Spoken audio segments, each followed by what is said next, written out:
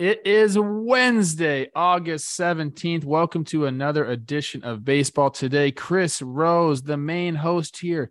He's doing NFL stuff again, so I brought my pal Jerry, just another Ohioan coming in to save the day. Jerry, what's going on, my guy? Oh, I'm happy to fill in the Clevelanders role here. I'm very happy. It's perfect weather here in Ohio. High of like 80 every day for a while. Like this is trending towards fall, which is my favorite. The leaves start to change. So I'm a very happy man. It is like 100 degrees out here. I'm a little jealous. I'm trying to get some golf in today. I don't know if that's a good idea or not. That is one sport that makes me look silly. Speaking of looking silly, Dan, go ahead and roll the footage here.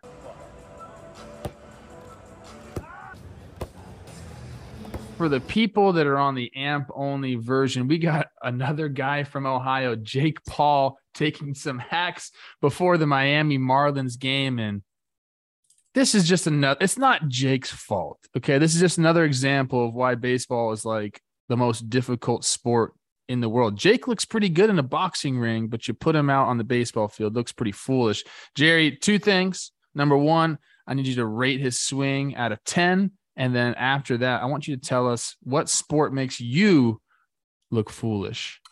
So rating his swing is, as far as celebrity swings goes, it's not that bad. I give it a 3.5. I've seen some zeros. Jerry. I mean, I've seen some zeros. You know, baseball's different, dude. How many times have you seen a professional athlete from another sport come to your stadium and try to throw out first pitch, and they're considered the best athletes on the planet, and then you see them throw a ball? Like, how many times have you been like, ooh? A lot. Unfortunately, a lot. It's different. Baseball's different, man. And hitting a baseball is the hardest thing to do in all of sports. We started a debate. It's not even close, man. Like tennis is really difficult, but your racket's this big. You can make contact. Hockey is crazy, but you get a big stick. Like you got, it's smaller, whatever the case may be, mostly stays on the ground. Hitting a baseball is different. You talked about, there's not many sports that I would look foolish doing. Like obviously the MMA, boxing, that kind of stuff, but like hitting BP, I don't know what the equivalent would be. Golf, you can swing a golf club. I had two. Skiing, what about shooting the basketball around? Like, can you got handles? Like, I could shoot a basketball and look like I know what I'm doing. I played some high school ball. I still like to shoot the basketball. I look the part. I'm not going to pull out a Steph Curry dribbling exposition at all. But skiing, I've never been skiing. So any type of being on snow. I'm in Ohio. We talked about this is glacier flattened land. We don't have many hills or mountains for me to slide down. We go sledding here. We have like a hill and we'll just jump on a sled. So skiing or like horse racing. I'm intimidated by horses. I'm too tall to be a jockey, something like that. Like I would just look ridiculous on the back of a horse trying to win the Kentucky Derby. That is so true. Seeing you on a horse, although like I think about Gandalf on Shadowfax, you just need a big horse. You need a big horse. I would need I don't know how many hands, but lots of hands. That's how they measure height, right? You heard it here first. Baseball players are the most well-rounded athletes on the planet. I agree. Couldn't agree more. Just different type of athleticism. And the show. That's all I really wanted to say on this version. Mic drop. All right, let's get into it, Jerry. Yes, sir. We're going to start out in Atlanta. Your Mets are playing your Braves. I don't know how you feel about this series, but we're going to start by saying congrats to Michael Harris II. Get you the bag. Play at 8 years, $72 million. It's another step, Jerry, in like that windowless open air concept that the Braves have constructed over the last couple of years. They've taken 2 of 4 so far from the Mets. I know they have Scherzer and DeGrom. People, relax. They're 3.5 games back right now in the division. I'm not going to ask you if they're going to win the division. What I'm going to ask you is, at any point during these last 7 weeks, do you think they lay claim to at least a share of the division lead? God, yeah. First of all, congrats to Michael Harris. Congrats to the Atlanta Braves, dude. They just keep doing it. It's unbelievable. Obviously, this one's a gamble for both parties. because he's got just a cup of coffee, but he's electric. Their window is, I thought you nailed it with that, like open concept. Brilliant. I think this is, no offense to the question, I think it's an irrelevant question. Do I think they have share a lead at one point? I don't. So my answer would be no, but I still think the Braves are a legit World Series contender, man. I think their team is incredible. And from the looks of it, they're going to be World Series contenders for years to come. Spencer Strider's the real deal. The reason they have some limits on Strider that they're going to have to confront, but Soroka's coming back. Fried's still on the DL or IL, excuse me. I think the Braves are the real deal, but I don't think they ever catch the Mets. I could look foolish in 3 days or 4 days, whatever the case may be. But I believe in the Mets, even though they just lost Carrasco and Taijuan Walker for a stretch here. I think you just nailed it right there. They have to do it. If they're going to have any share to lead, it's got to be within the next 7 days, because the Mets do have a daunting schedule coming up. They have to finish with Atlanta, then they have Phillies, and then New York, the Yankees. They're still a decent team, even though they've been still going to be a battle. It always is. These are all on the road. So the Braves are going to have to, like I said, beat the Mets the next couple of days and then get on a roll of their own, although they're playing Houston. Another reason why I don't think it happens for them, well, you have the stoppers in DeGrom and Scherzer. So, you're not going to go on any extended losing streaks if you're the Mets. It's just not going to happen because you have those two guys. And then also, if you look at the schedule, they got a ton of games against teams under 500. I think it's 28 or 29 games left out of the 50 or 40 something against sub 500 teams. So the schedule plays out in their favor. And I really do believe, like I said, the way that you hold on to leads is having those guys that you can rely on to stop any sort of losing streak. It's going to be very tough for them to get swept at any point going forward. So I don't believe that they relinquish the lead. I do agree with you that the Braves are 100% legitimate World Series contenders. And I love this matchup. I love watching them play baseball. Both teams are great. Maybe we'll get to see it in the postseason. I think we might. It's juicy. It's great baseball, man. Even though the Braves have just whooped the Mets' butts these last 2 games, it's got significance all the time in the NL East, and they're 2 great teams playing baseball. We got to love it. Well, Strider said it best. Who cares about August? We'll see what happens in October. He said absolutely. That. I want to make one more point about this whole Michael Harris thing and what they've been able to do. Grant McCauley, who covers the Braves on Twitter, put out a great tweet. The Braves have now allotted $452 million to Matt Olson, Austin Riley, and Michael Harris.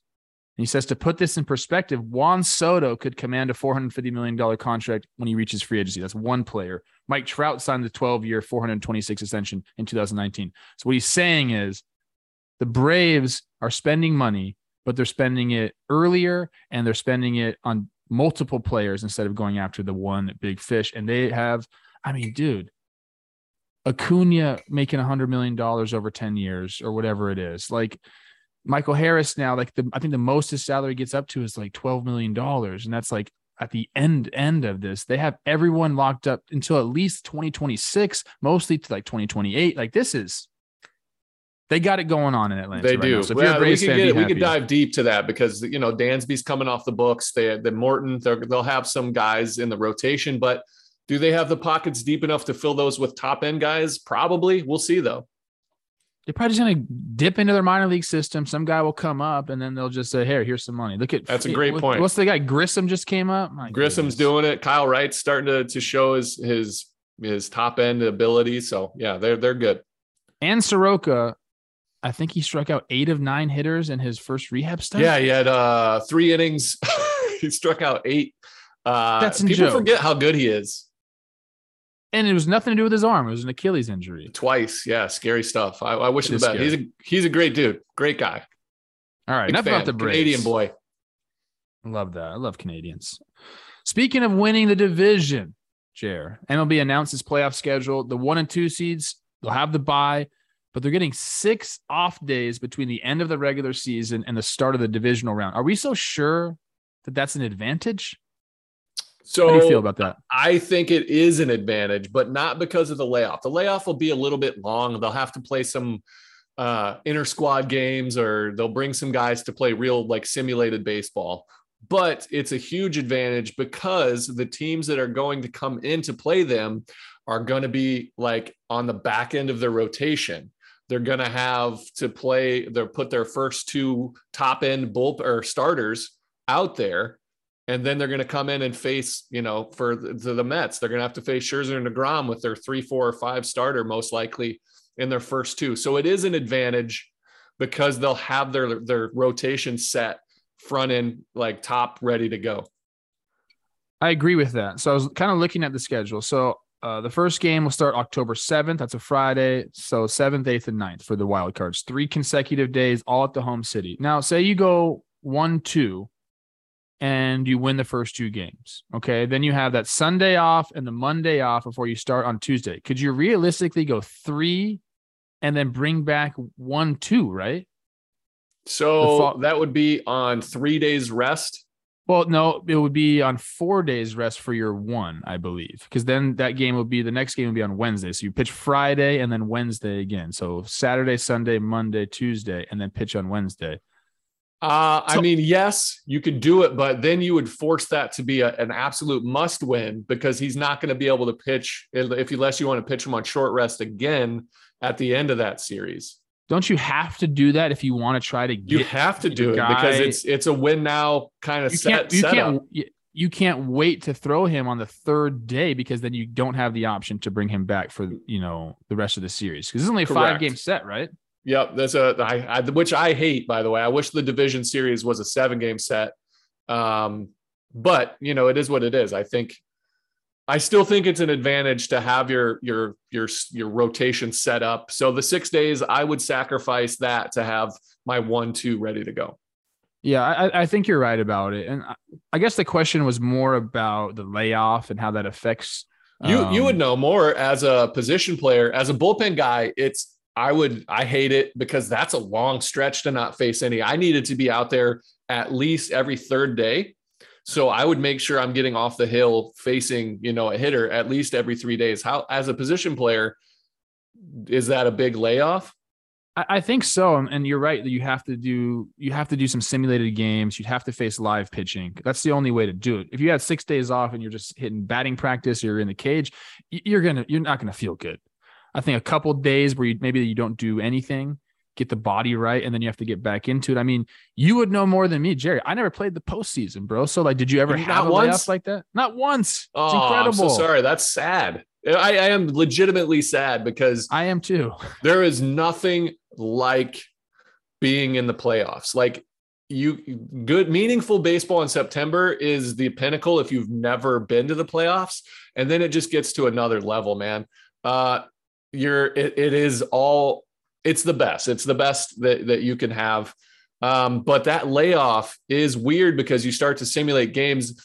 I would say that you need to play an actual game where you play defense too, because then the game slows down in the playoffs with all the commercial breaks. You have to be prepared because you don't want anything to be a surprise. We saw what Garrett Cole goes through if the anthem runs a little bit long. So imagine what it's like if you're out there on defense and they have like a 4-minute commercial break and you're standing around getting, on your heels a little bit. So you gotta stay sharp baseball wise. Yeah. We'll move on. I think one more point I want to make on this is you can simulate games all you want. It's not the same as playing. Like the lights aren't on. Like the cameras aren't on. So it's a little bit different, but you got to do something. It's going to be interesting to see what teams do. 6 days is quite a bit of time. There'll be some strategy, man. It'll be interesting because every team's probably going to have a little bit of a different approach. Speaking of strategy, or how about no strategy, the White Sox. All right. They've won 5 in a row, including 2 nice victories against the Astros. On the other side of NL Central, the Brewers walked it off against the Dodgers in extra. A little Caratini walk-off blooper in front of bats. How about that read from Renfroe? My goodness. Let's talk about that in a little bit. The White Sox are 1 game out in the Central. The Brewers are 2 out in the NL Central. They're both 1 back of the 3rd wild card spot. So my question to you, Jerry, is who do you believe in more? And then is there something to be said about having to battle the last couple months of the season as opposed to coasting into the playoffs? Okay. Who do I believe? Give me the options on who do I believe in more? White Sox, Brewers. Okay. So I would say, gosh, I want to say Brewers, but when they traded Hader, it makes me not want to root for them. Like we talked about it last time. I don't want to root for a team that gets rid of one of their best players to have success. I just can't understand it. But the White Sox, we also talked about how poorly they were playing and how lost that they looked. But it seems they may have righted the ship on this little run, which is very capable. I still believe in their roster. I'm going to give it to the Brewers just at this point, just because they've had success, they've carried it over, and for the White Sox to have this success, they have to have changed the culture overnight. Very capable of doing it. I just haven't seen enough to say I believe in it just yet. All right, I'm going to do something I'm not allowed to do when Chris Rose is on the show. I love this. I'm going to say both. I believe in both of these. Oh, you believe in both? Okay. The White Sox had their moment, Jerry. The last time you were on here, we talked, they need a moment. Johnny Cueto calling them out for the lack of fire, something that Tony La Russa should have done months ago. You brought this up to me in a text. There's no fire on this team. Johnny Cueto said it. And then Lucas Giolito said it. And then Andrew Vaughn said it. And then it becomes a thing. We got to get the fire back. They've done it 5 in a row, like I said, including 2 really, really nice victories against the Astros. There's just too much talent. The only thing that scares me a little bit is when I watch Eloy Jimenez play left field. I don't really like that. Watch him run the bases. It'll make you feel good about him playing the outfield. Oh, man. But, like you said, a very talented roster. I can see them get it going. As far as the Brewers, same thing. I think they can get on a run. I like the chemistry they have. The lack of fire has never been their problem. Clubhouse chemistry has never been their problem. They're a very tight-knit team. I think they can get it going. I like both these teams. Now, do they have the on-paper roster to compete against the Mets, the Dodgers, and the Astros? No, they don't. But this is baseball, people. And you get a couple good pitching performances, some offenses go cold, and things happen. So I'm rooting for both of these teams. I picked them to be in the World Series. And looks like they're kind of getting it going. Christian Yelich breaking out of the slump. Massive I love homer. seeing that. I love seeing Yelich play. Gosh, he hit it. That's huge. They need it so bad. So what do you think about the 2 months, kind of battling going into the playoffs? Because the numbers say that it doesn't matter. But I need to see that article. Been in the playoffs. Who says that? What numbers? I'll send you the article. Okay, please do, because I feel like we talked about that layoff, those 6 days, how important that is, and how it feels like a disadvantage. Playing good baseball for the run is important. We saw it with the Braves winning the World Series as a wild card team. They turned it on in the second half. We saw it with the Nationals starting horrendously and then turning it on and winning the World Series. They played really good. Obviously, if you're a great team like the Dodgers that have just set themselves up, you're going to be great no matter. So I don't know. I'll have to read that, but I still think it's important to be playing good baseball. Maybe not for 2 months, but at least the last 2-3 weeks going in to set yourself up for remembering what it takes to win baseball games. Yeah, I think there's something to be said about having that edge and understanding the pressure that's going to come during the postseason. Now, again, I never played in the postseason, but I'd assume there's a lot of pressure once it comes down to it.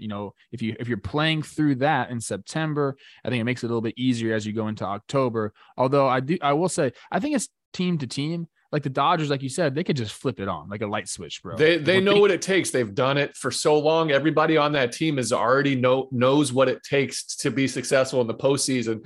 So, but a team that's coming in might just be like, they're happy to be there. You know what I mean? It's all brand new. Like you said, the lights are shining brighter.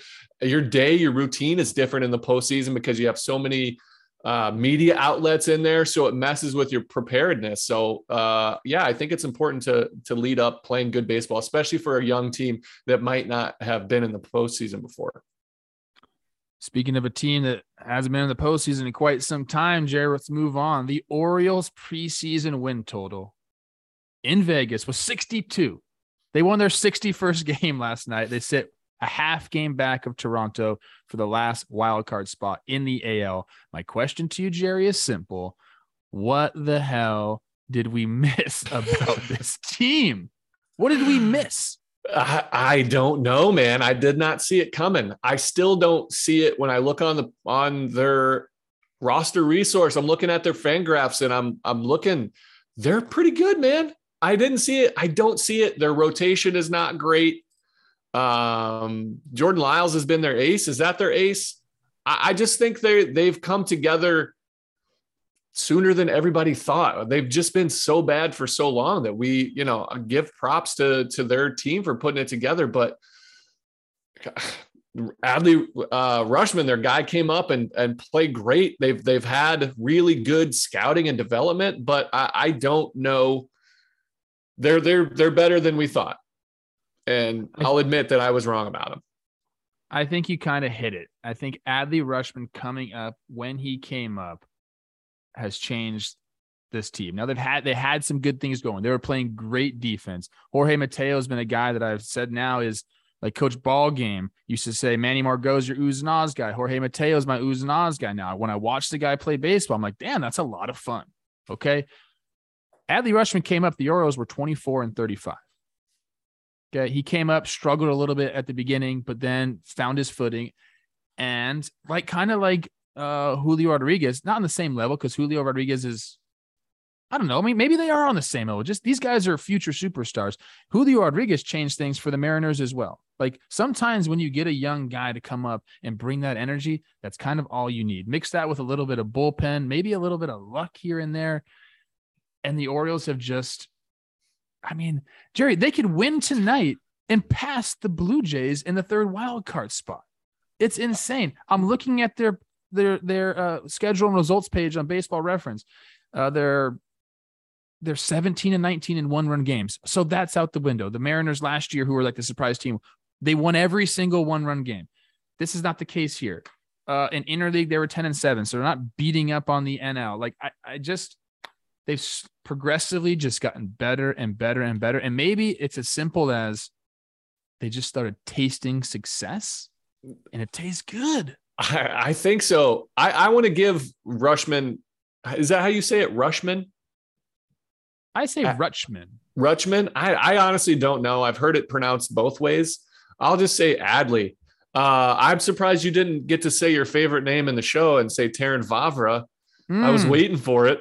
I was waiting for you to say it. Okay, I was going to. I like them, man, and they're exciting. You talk about young players coming up. You saw it with Matt Chapman. Guys can come up and light a fire, especially when your young guys are capable and want to win. They will push guys that are there that, might not have been believing in a team. They're like, hey, man, anything can happen. Let's just play baseball. And I think that's a little bit of what's going on there. It's a fun culture, man. I like rooting for Baltimore. It's exciting. And then kind of as an offense, you start to bang the ball around and you get a lead and you got a bullpen that can serve your lead. That is huge, because I've been on teams where it's not that way, where as an offense, you're like, dude, we got to keep going and keep going and keep going.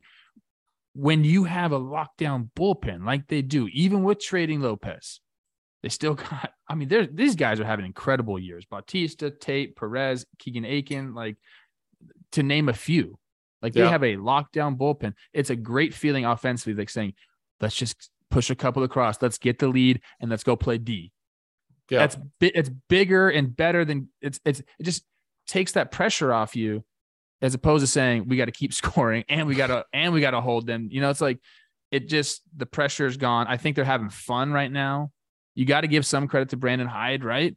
Absolutely. I usually don't like to credit managers, but he is stuck with them. He's had their back and he's making these guys feel comfortable there.